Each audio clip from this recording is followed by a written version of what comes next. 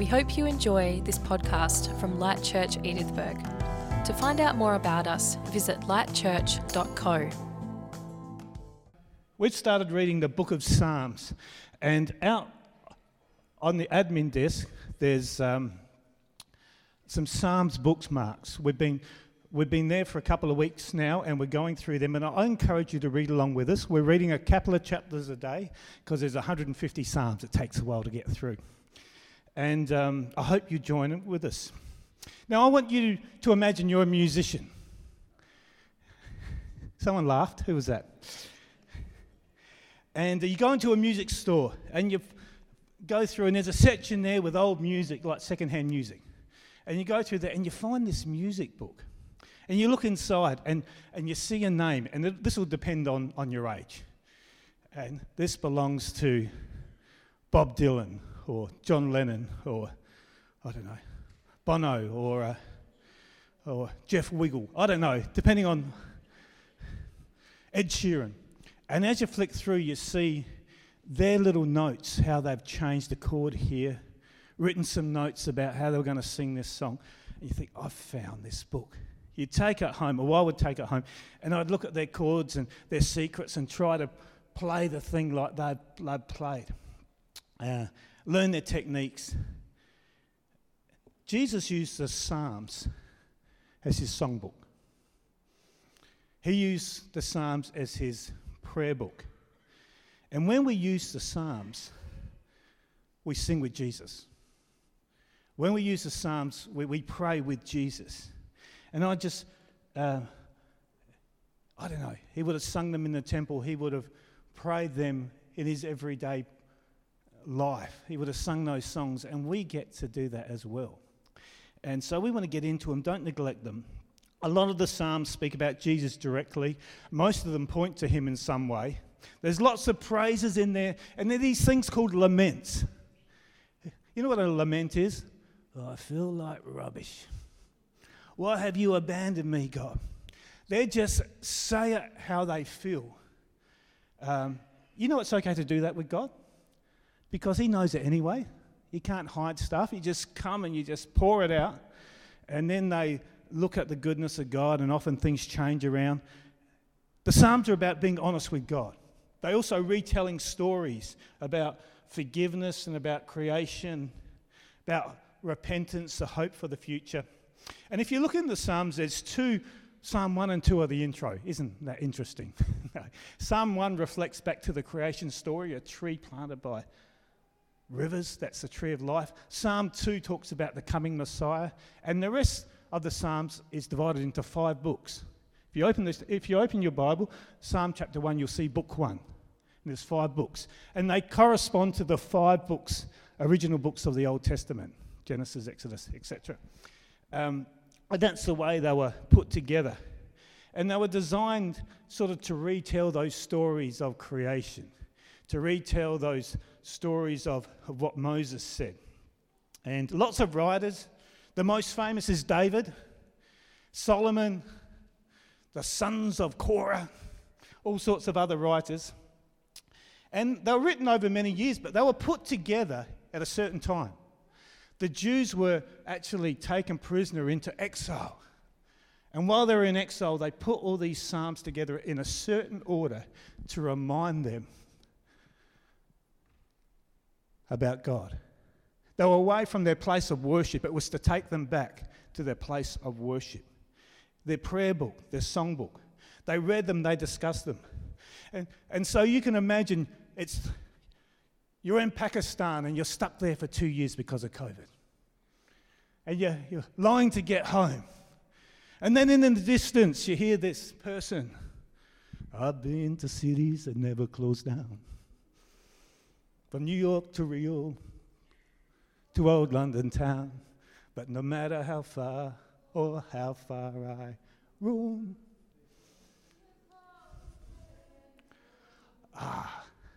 And it just takes you back there.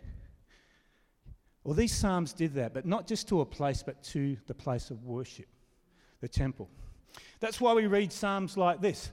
As the deer pants for the water, so my soul longs after you. I want to be back there. Or we read this, Psalm 63. God, you're my God. I earnestly seek you. My soul thirsts for you. I want to be back there. Or Psalm 84, how lovely is your dwelling place. I faint, I long for the courts of the Lord. Take us back there. So you can see how they were put together. So for the Jews, the Psalms were taking them back. A place of worship. They were waiting for the day they would return. They were waiting for the King, the Messiah. All right, let's pray. We're going to get into one of them. Lord, I thank you for your word. I pray you speak to us in a powerful way. If you've got a Bible, I'd encourage you to bring one if you're able. Psalm 40. Psalm 40. Just turn there. Tell me when you got it in your phone or your Bible or whatever. You got it? You got it? It's on the screen. The title is, for the choir director, a Psalm of David. One of my favourite psalms I found this week was a psalm called this. The psalm that David wrote when he pretended to be mad. I like the title there, but I like this title. And it says this, I waited patiently for the Lord to help me. He turned to me and heard my cry. He lifted me out of the pit of despair, out of the mud and mire. He set my feet on solid ground, steadied me as I walked along. He's given me a new song to sing, hymn of praise to our God. Many will see what God has done and be amazed, and they'll put their trust in the Lord. We'll leave it there. You can pull that one down. I have a title, and the title is this: The Reward of the Patient Wait. The reward of the patient wait. Those opening verses, actually we'll put it back up. Sorry, messed you around. Maybe you can leave it up there. Thanks. In these verses you find one thing we do and sixth thing God does. One thing I do. I waited patiently for the Lord. That's what we do. And then we see what God does. He turned to me. He heard me. He lifted me. He set my feet on the rock. He steadied me as I walk along. He gave me a new song to sing. It seems like he does a lot more than I do. That's always the way with God. And then you see the onlookers. Many are amazed what God has done and put their trust in him. I waited patiently. Who likes waiting patiently? Give me a wave. Yeah. Any other liars out there? I waited patiently. The concept is, the word means I continued to wait. Not a single moment, a continuous hope in God. I waited patiently. We're all waiting for something. What are you waiting for? Here's a question. What are you waiting for? What are you waiting for from God?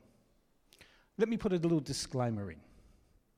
When I say, what are you waiting for? You say, well, I'm waiting for some money. Have you thought about getting a job, looking for a job? No. Volunteering? Nah. I'll wait for God to provide. That's not talking about that. Or it's not talking about this. Well, I'm just waiting for Anastasia to call me and apologise. Is anyone called Anastasia here? I thought it was pretty safe. Okay. Because she offended me and I'm waiting for Anastasia to call me. And I'm just going to wait. Have you thought about calling Anastasia? No. So we're not talking about that stuff. We're not talking about the things that are really clear in the Bible. What you do. It's giving you clear direction. Don't wait for God to do something he's told you to do. I'm talking about when you're waiting for things that can only come from God. Things that you need to come from God, like wisdom, guidance, deliverance, healing. David wrote this, King David, before he was king, probably waiting for God to fulfill his promise to become king. Because God said, you're going to become king, and then there was this other king who was trying to kill him. So while he was waiting, he wasn't going to touch that king. While he was waiting, he was looking to God. He waited patiently The exiles who would have read this, they were waiting for their freedom. They couldn't do anything about it. They were waiting on God, waiting to get home, had a hope but stuck in a place. We're all waiting for something. What are you waiting for? What are you waiting for? A situation to change? A deep desire to be fulfilled? The restoration of a relationship, a healing? The return of a loved one? A promise to come? Just take a moment. I'm going to pray a couple of times during this as we're speaking, and I want to pray now. Lord, I recognise that people here are waiting for something. Maybe no one knows anything about it. Maybe it's in their heart now. And I pray as we go through this, you'll speak to them in Jesus' name. Amen. Now, over my years, I've learned something about patiently waiting. And this is what I've learned. It's not as easy as it sounds. You know, don't you love it when you're waiting for something and somebody says to you, "It's all right, dear, God is in control." And you just want to, "Oh, I'll show you who's in control." You know? You know, while you're waiting for the Lord, I find you get some uninvited visitors come to your house who drop by unannounced. Some stay longer than they should. You may recognise them. There's a knock at the door while you're waiting patiently and there's anxiety. I didn't invite you, but hey, I've come to visit. Worry, anger, disappointment. Who's ever had an uninvited visit from betrayal, abandonment, temptation?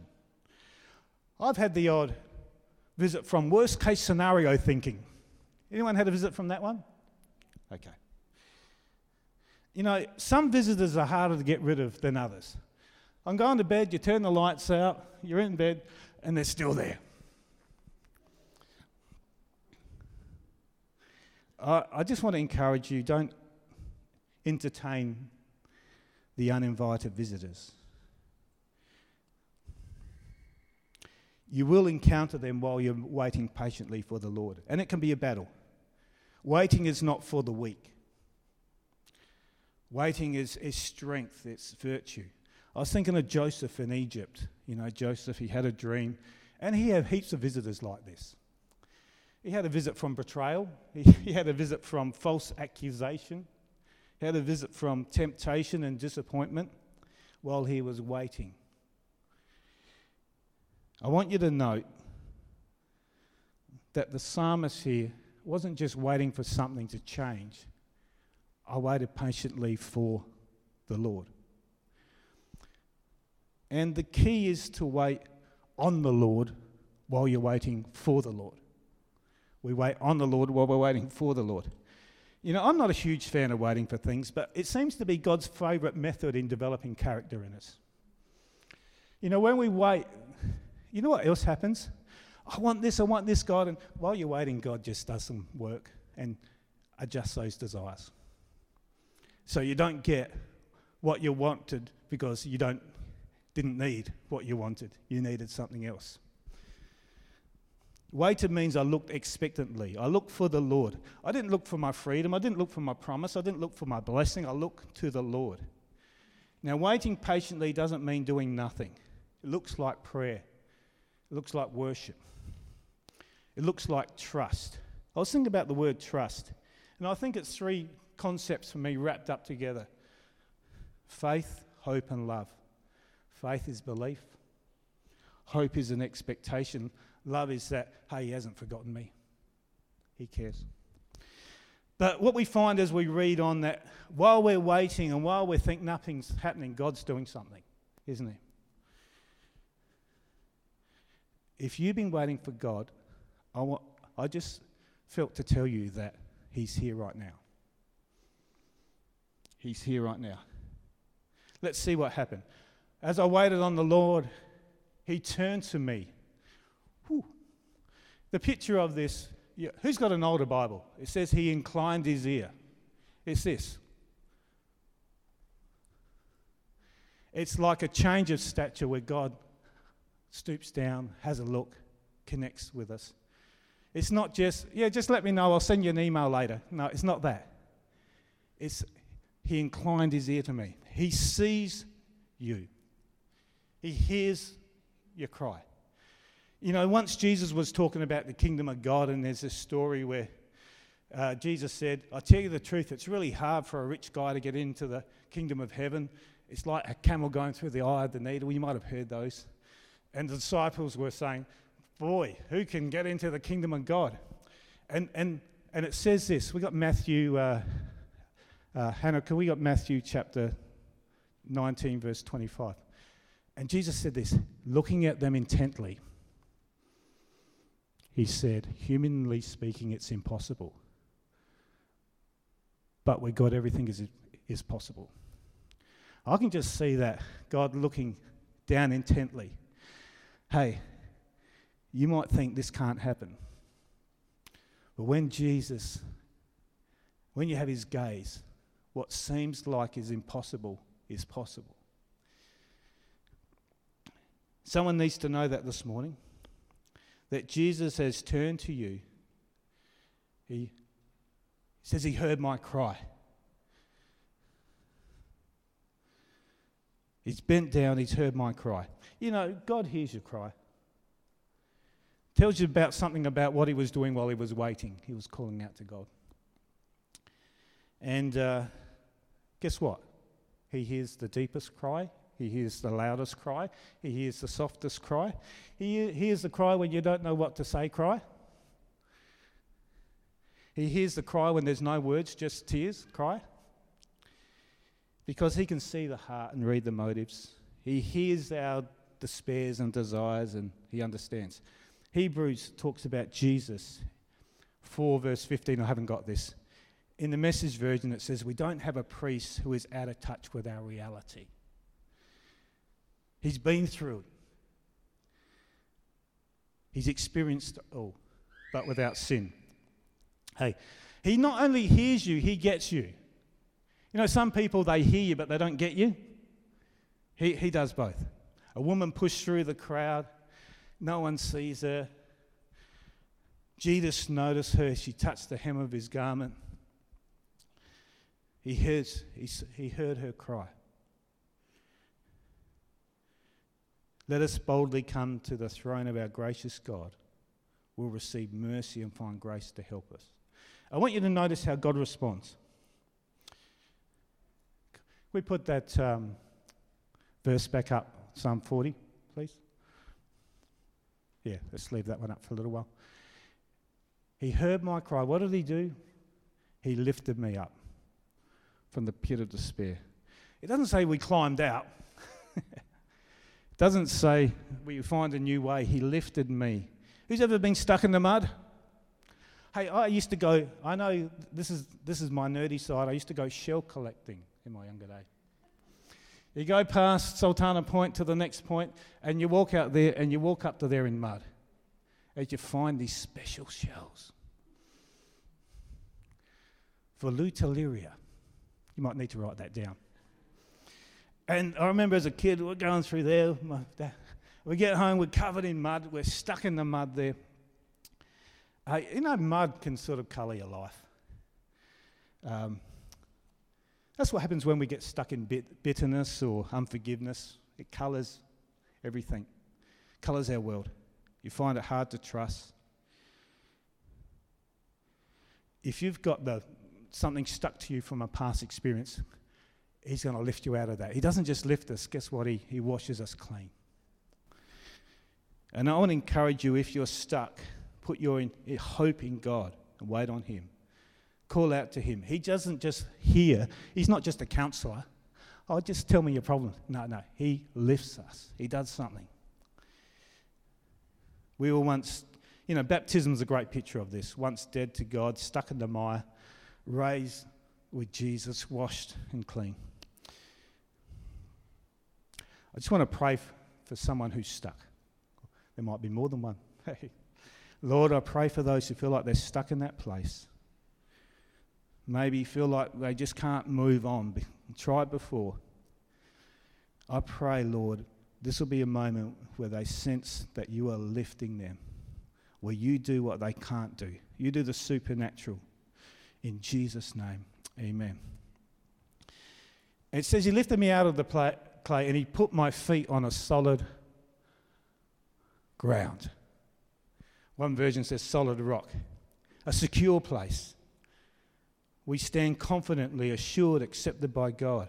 Security. The rock is Christ. On Christ, the solid rock I stand. How's it go? All other ground is sinking sand. Yeah, it's a bit like that. Jesus is a foundation that endures. You know, stuff comes and goes. The stuff that grabs our attention, that leads us this way and that way, comes and goes. But here's a foundation. Here's rock solid. He turned to me. He heard my cry. He lifts me up. He steadies me as I walk along. I love this. He's your companion. That's what the Holy Spirit's all about. Guide, comforter, counselor. Walk with him. Don't just let him lift you up, put on the rock, and then go your own way. Guess what? You're going to get back in the mud again. Walk with him. I love Psalm 37. Can we put this one up, Hannah, please? Psalm 37. The Lord directs the steps of the godly. That's you. He delights in every detail of their life. I love this next verse. Though they stumble, they won't fall, for the Lord upholds them by their hand. Can't you see that picture? Who's done that with their toddler? It doesn't. You still fall, but someone's working with you. Doesn't mean you're perfect by any means. When you wait patiently, you have a companion. You're not alone. I think someone needs to know that. You're not alone. The Holy Spirit encourages. Lord, I pray for people right now that they will sense that you are with them, that they're not alone. I waited patient for the Lord. He turned to me. He hears my cry. He lifts me out of the mire, set my feet on solid ground. He steadies me as I walk along. Can we put that psalm back up? I just want to look at one more part of it. Psalm 40, verse 3. He has given me, can you flick to the next slide, Hannah? He has given me a new song to sing, a hymn of praise. He's given me a new song. He offers a new soundtrack. What song are you singing? I know I sing lots of songs. Sometimes they go like this. Woe is me. Nobody knows the trouble I've seen. He offers a new song. What's the song? Well, the song's the atmosphere of your life. It's the outlook. It's your attitude. He's talking about an internal attitude that reflects the goodness of God. Your new song can be that, he heard me. He lifted me. He's helping me to be strong. We've called it a song of praise, it says up there. Hymn of praise. It's the goodness of God. I love you, Lord, for your mercy never fails me. It's not focused on the mud. It's not focused on what is missing. It's not focused on what you're waiting for. It's focused on God. A good movie. You know what's really funny? If you're watching a scary movie, switch the sound down. It's no longer scary. It's quite funny. You can if you even put another soundtrack, it's even funnier. You put your kids' songs in the background to a suspenseful movie. It's no longer that. A good movie has a soundtrack for suspense and hope or despair or excitement, And your song will set the atmosphere of your life. What are you singing? He offers us a song of praise where we talk about the goodness of God. It'll change your inner world. Start singing a new song. Your confession leads you. Do you know that? Whatever you speak about, that's where you go. Your focus leads you. Your confession leads you. It'll take you on the track with God, or it'll take you to the mud pit. As you wait patiently, have a song of praise. Something powerful happens. God responds. Other people see it. Many will see what God has done and be amazed. I think it's funny. They're singing a song, many will see. I thought many will hear. It might be a better grammatic translation. No, people can see something happening. Well, God's doing something in them. I'm going to put my trust in that God too. This psalm for me is a picture. I think of the prodigal son. I think of this boy stuck in the pig's mud. See a father that's looking for him, listening, ready to respond, who runs towards him. If you're struggling through a situation, I want you to know God has heard your cry. That's how they use these psalms. And his grace is available for you today. Can we get some of the team back up? We're going to have communion. And in the back of your seats, there's some little packs. And communion is a reminder of something that started yet not yet finished. Dude, have this until I come back again. At the end of this psalm, you can read through, you can see the progress of Psalm 40. When you get to the end, guess what? He's still waiting. He's still waiting, but he's waiting differently. He's got a hope in God, even though he's still waiting. David was still waiting for a while. When they sang this in exile, they were still waiting, but God was with them. They knew it. I waited patiently for the Lord. Well, maybe we'll just do this. Can you just repeat these words for me? He turned to me. He heard me. He lifted me. He set my feet on a rock. He steadied me as I walk along. He's put a new song in my mouth.